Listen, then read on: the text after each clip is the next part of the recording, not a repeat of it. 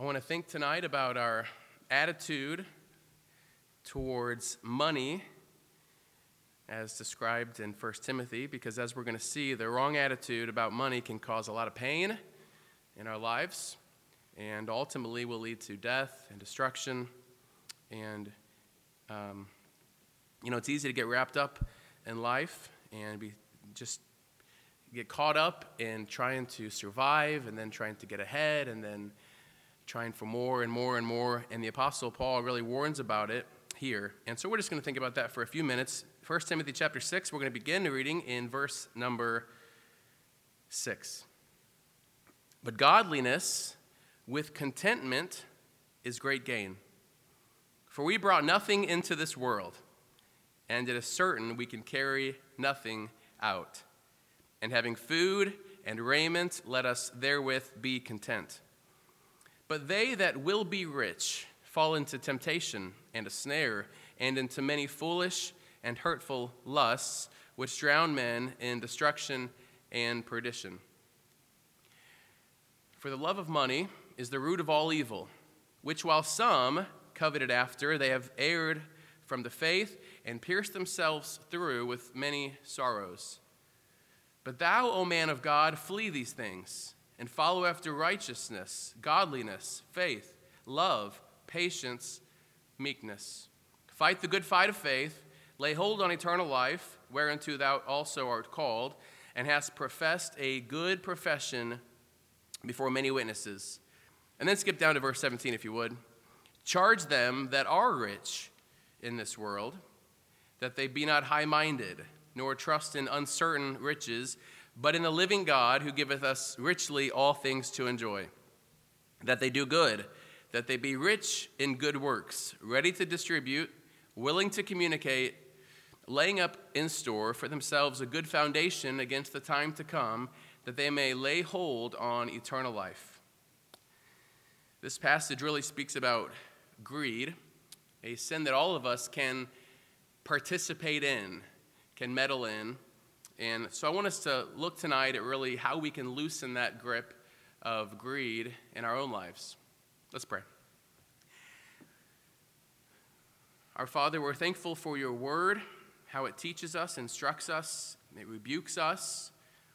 And God, I pray that tonight we would come into this time of preaching with open minds, that we would be willing, Lord, to see ourselves through the mirror of your word, that we would see shortcomings, areas where we have failed you and fallen short of your law, and be willing to repent and turn to you. In Jesus' name, amen. You can be seated. Back in verse 10, we really see a really great, concise, four-word definition of greed. He says, the love of money is the root of all evil. The love of money. When we think about greed, we often think about somebody like Ebenezer Scrooge, who has all the money he could ever want, and yet he keeps such a tight hold on it. He's so careful with every penny, not willing to share anything. Maybe you think about some rich family member, some rich uncle who just gives you a candy cane for Christmas, and you think he is so greedy. But greed really is much bigger than that. It's much broader than that. It comes in all shapes and sizes. We can be greedy with millions of dollars in the bank, and we can be greedy without having a bank account at all. Greed is the love of money. It's being infatuated with money. It's thinking about it too often, too much, thinking too highly of it. You may have heard it said that money is the root of all evil, and we know that's not the case, of course, but the love of it is. To love money is to think about it much more than we should, to value money much more than it deserves, to put money and the gaining of money above things that are much more valuable, like the people that are around us, and of course, like the Lord Jesus Christ. So greed is, in essence, the love of money. And all of us, if we're not careful, can love money a little bit too much. Another definition of greed would be discontentment, which Paul also writes about here. He says, for the love of money is the root of all evil, verse 10, which while some coveted after. So it's possible to love money without having money. These people that he's talking about loved money, and yet they were coveting after money. So it's not that they had so much money and therefore they were greedy, therefore they loved this money because they had so much, but rather they were they wanted money. They were coveting after it. They were thinking about it too much. Greed is always wanting that which we don't have, always wanting more, always thinking about how we can reach the next step. Greed is discontentment. Look in verse number 6, where we began. Godliness with contentment is great gain. Verse 8, he says, having food and raiment, let us be content. So contentment is in opposition to greed. Contentment is being satisfied with what God has given us. Greed is always wanting more. And notice the contrast that Paul makes in verse 6 from verse 5. In verse 5, he's talking about these teachers who are teaching all kinds of nonsense, perverse disputings of men, destitute of the truth. And then he says, supposing that gain is godliness. Like there's some correlation between how much we have, how much wealth we have, and how good we are, how godly we are. And that's a prevalent teaching today. We would call it prosperity teaching, where a preacher would say, if you live in this way, if you obey in this way and do these things, then God will bless you with money. But Paul here, in this book that we're reading, he contrasts that and says that gain isn't godliness, but rather, verse 6, godliness with contentment is great gain. So greed is discontentment. Look in verse 9. They that will be rich fall into temptation and a snare. That is, they desire to be rich. Their ambition in life is to be rich. That's who he's talking about. They have their mind set towards one thing, and that is wealth. More, more, more. And it's important that we understand that he's not talking about actually being rich, but rather it's the ongoing desire. I'm not happy unless I reach that point of wealth, which you never actually reach. This is greed, discontentment. And surely we would all agree that any of us could fall prey to this constant desire for more, for riches, for wealth. Some of us may be more prone to it than others are, as with any sin. But greed's no respecter. It can find any of us, and it's extremely dangerous, as we're going to see. And you may think that you're not in danger of greed because you don't have any money. But all of us can fall prey to it. So let's look at some of the dangers of greed listed here in 1 Timothy chapter 6. There are many of them listed in verses 9 and 10. Let's read those verses again. But they that will be rich fall into temptation and a snare, and into many foolish and hurtful lusts, which drown men in destruction and perdition. For the love of money is the root of all evil, which, while some coveted after, they have erred from the faith, and pierced themselves through with many sorrows. Paul doesn't get too specific here, but the language that he uses is very grave, isn't it? Destruction, perdition, piercing themselves, sorrow, erring from the faith. It's a trap. Greed really is a trap. Look in verse 9. That's what he calls it, really. They that will be rich, they that desire, those that are obsessed with being rich, fall into temptation and a snare. Falling is not something that we do on purpose. Nobody falls on purpose. Unless maybe you're making a YouTube video and you're trying to get views or something. Kids do that kind of stuff. But typically when we fall, it's something that we're not intending to do.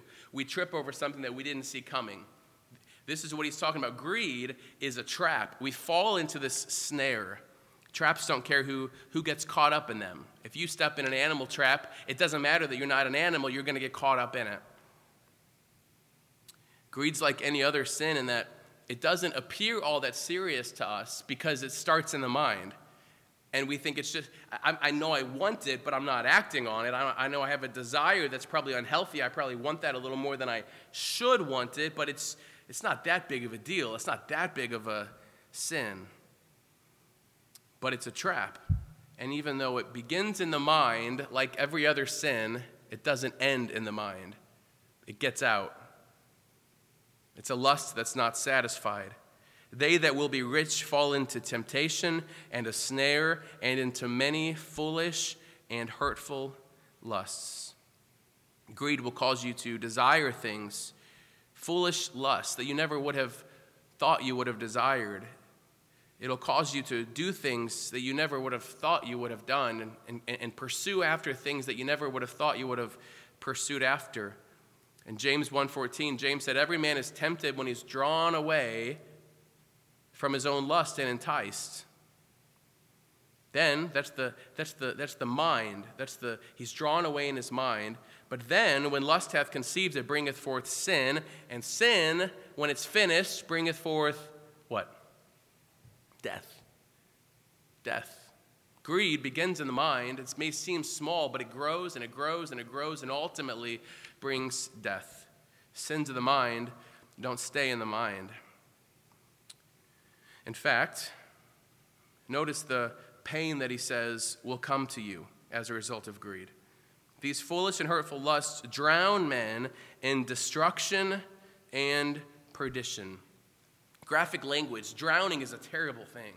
The feeling of drowning is a terrible feeling. But this is not drowning in water, it's drowning in destruction and perdition. This is ultimate death. This is damnation. Greed is a great deceiver. Greed makes us believe that we're climbing a ladder, that we're doing greater things, that we're becoming more important, seeking greater riches, greater popularity, while all the while it's taking us down a road that's leading to destruction and damnation and perdition. Verse 10 says that the love of money is the root of all evil. It's at the root. Do you know that there's no end to what we will do for greed? It's that powerful. There's no end. There's no end to what we'll do, what the greedy man or the greedy woman will do for more. It really is a slippery slope. It's dangerous. It's harmful. It's foolish.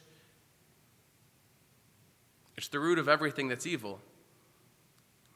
And notice verse 10. The last phrase, some coveted after this greed, this more money. They've erred from the faith. They've turned aside from God completely.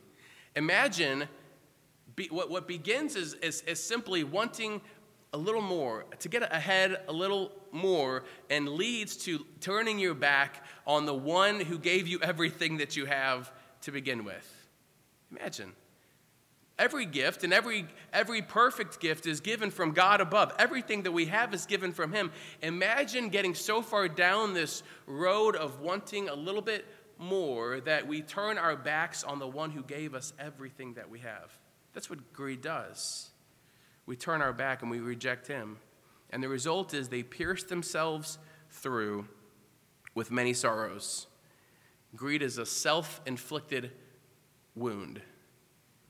We pursue more and as a result pierce ourselves with this sorrow. It's very graphic language. There's no good that comes from greed. There's no good that comes from loving money, from covetousness, from discontentment. There's nothing good that comes about it. Many sorrows result from it. You probably know people who have lost families, lost marriages, lost their children, lost their jobs, perhaps lost their lives, maybe sitting in prison somewhere because of a love of money, a desire for more. Greed is dangerous. Greed it may seem like a small thing, but it will chew you up and spit you out. It's very dangerous.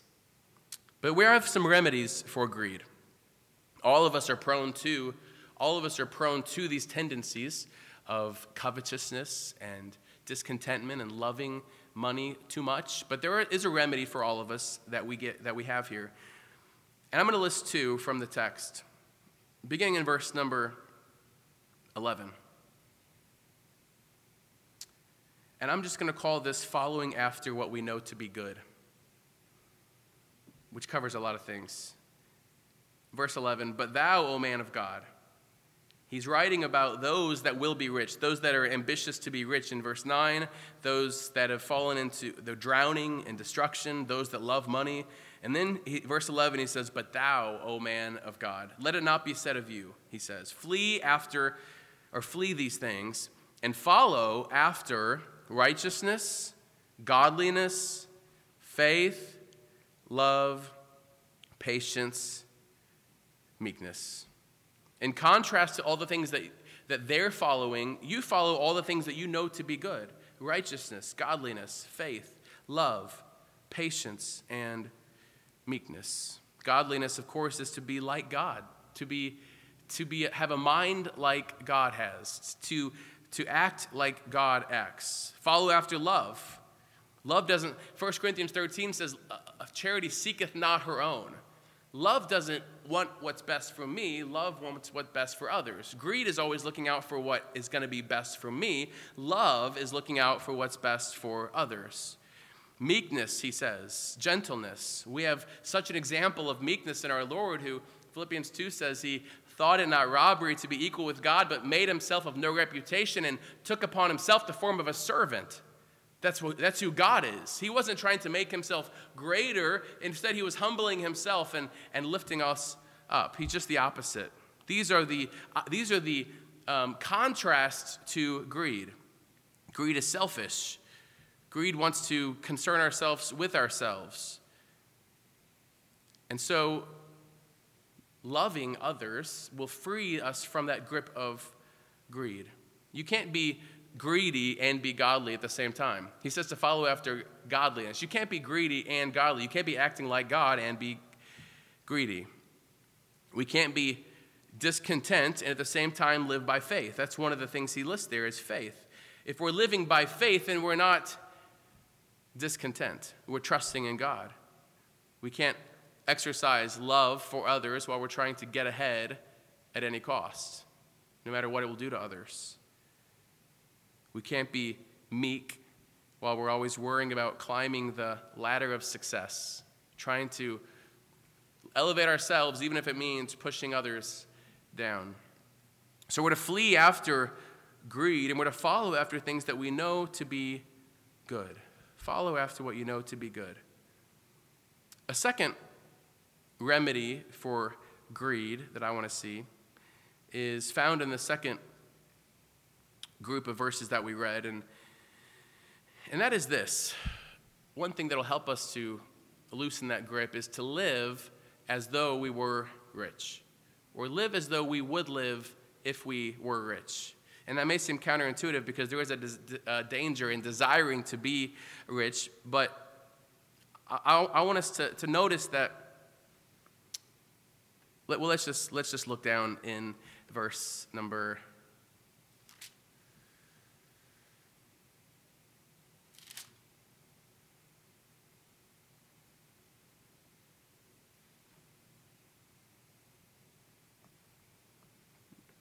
9. That was a deliberate pause. Try to add some suspense. Verse 9 we see they that will be rich fall into temptation and a snare. So we're not to pursue after this ambition of wanting more. But then in verse 17, he says, charge them that are rich in this world. There are those that are rich. And I think, I'm not going to try to convince you tonight, but I think if we were honest, we would say that we're all rich compared to the rest of the world, most of the world. We are rich people. We may not have all the things that we would like to have because we're greedy, but we are very rich people. We are rich. And so Paul gives some instruction for those who are rich, and it's very good advice, of course, because it's inspired by God. But the things that he tells these people that are rich will help to break that chain of greed that we can have. And so even if I don't convince you that you are rich, I want to convince you at least to act like you're rich and to live like you're rich and to and to heed the instruction of the Apostle Paul to those who are rich, because it'll help you. So he says in verse 17, charge them that are rich in this world, that they be not high-minded, nor trust in uncertain riches, but in the living God, who giveth us richly all things to enjoy.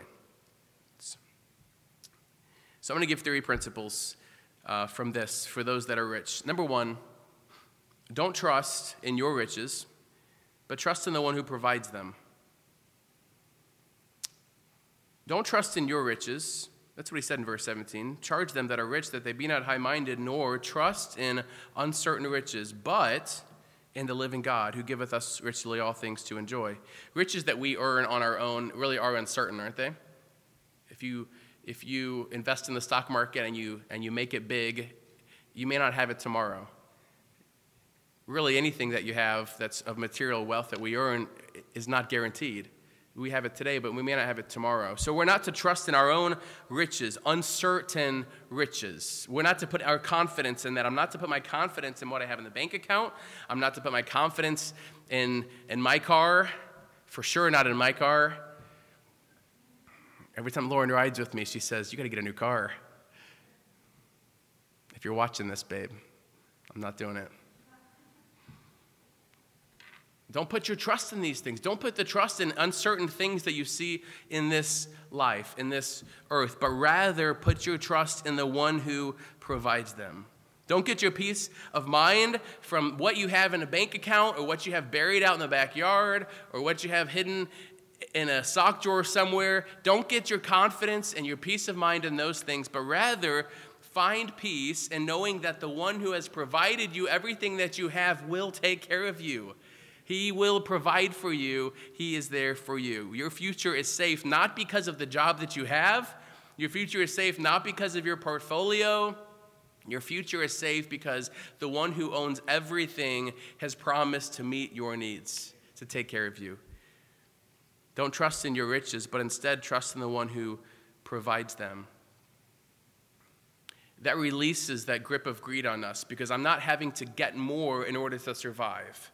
I'm not having to earn a little bit more so that I can survive a little bit longer in my life. I'm not having to build up a bigger nest egg just in case the economy falls flat. There's nothing wrong with saving and investing. We ought to do those things, but my confidence is not in those things. Don't put your confidence in uncertain riches, but rather put your confidence in the one who is able to provide for you.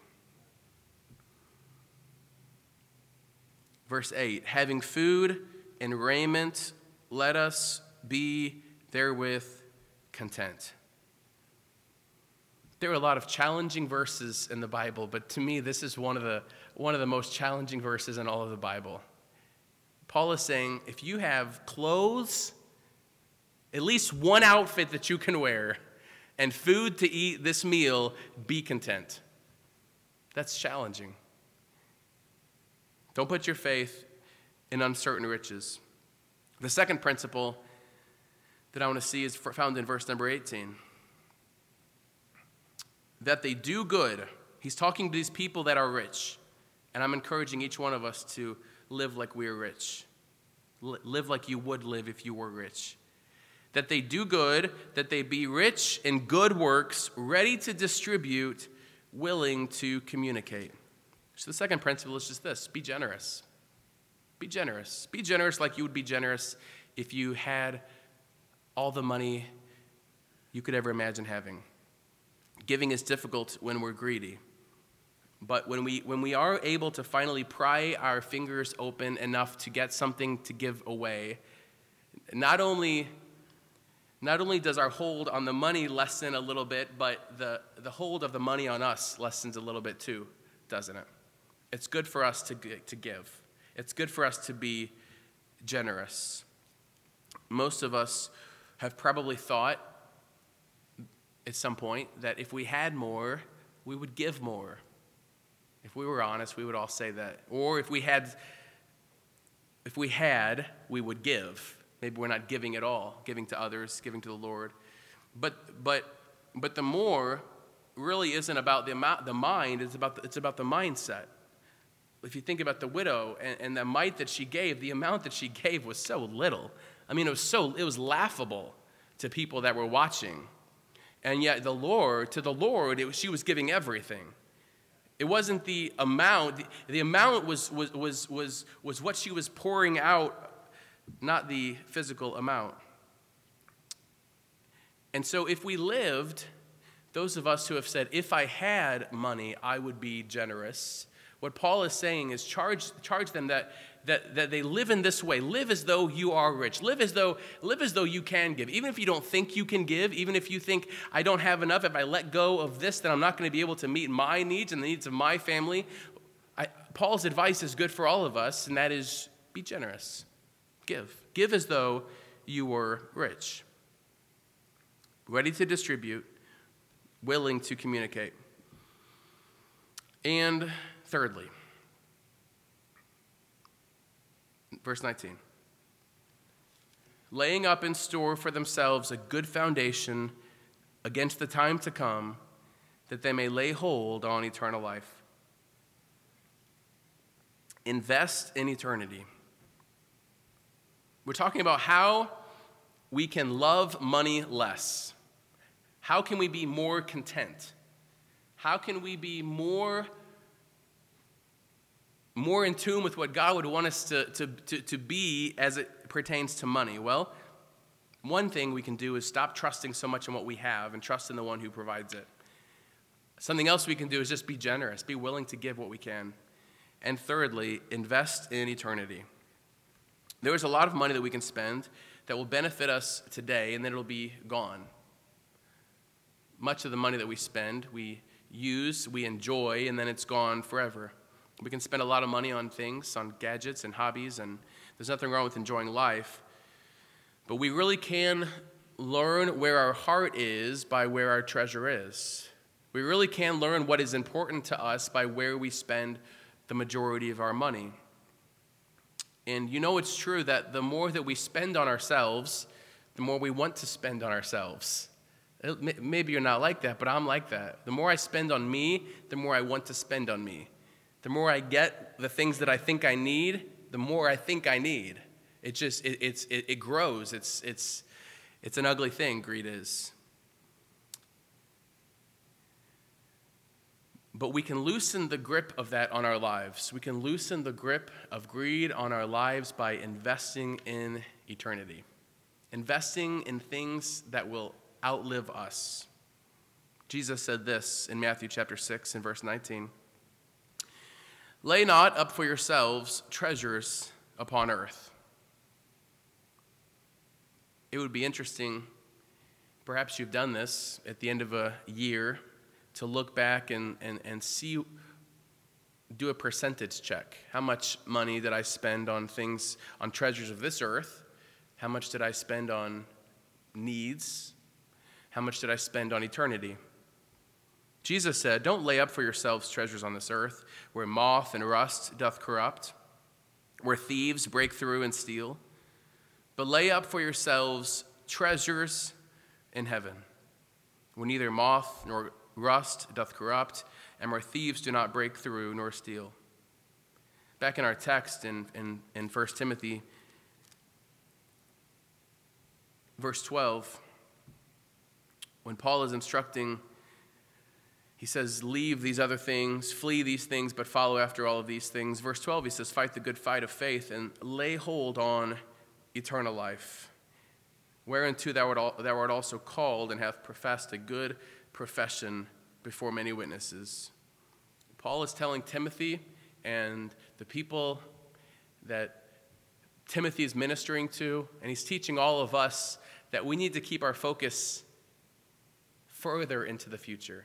Focus on eternity. Lay hold on eternal life. Timothy was a saved man. He wasn't writing to a lost man and trying to convince him they need to be saved. He's saying, lay hold on eternal life. Lay up for yourselves treasures in heaven. That was the words of Jesus. Verse 7 is such a powerful verse. We brought nothing into this world, and it is certain we can carry nothing out. I can't even take my Mazda with me. We can't take anything with us. You can't take your car with you. You can't take it with you. What we brought into this life is the same thing that we're taking out of this life. And yet we pour so much energy into getting more and more and more in this life. And if we think about it spiritually, and if we step back and think about it spiritually, we can think, what am I doing? What am I doing trying to build myself up in this life? It's all going to disappear when I'm gone.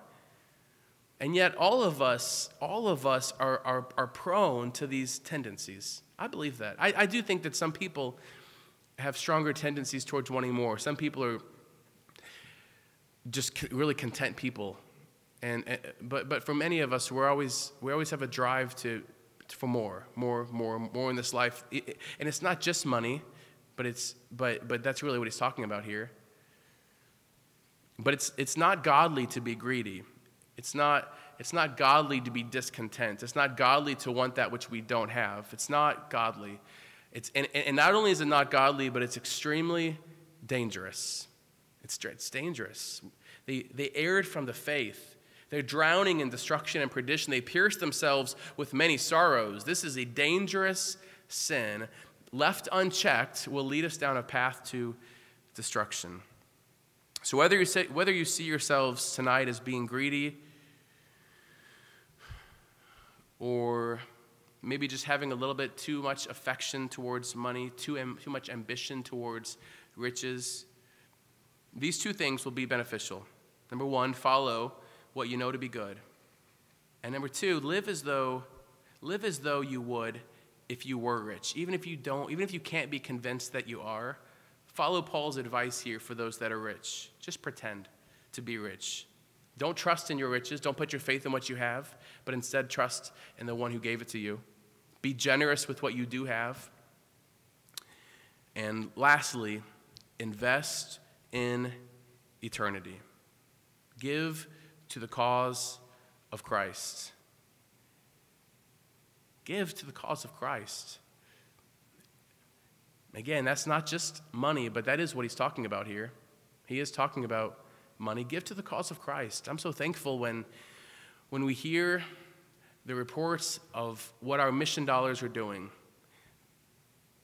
That's money that you invest into eternity that will outlive you by far. It will last for eternity. Amen.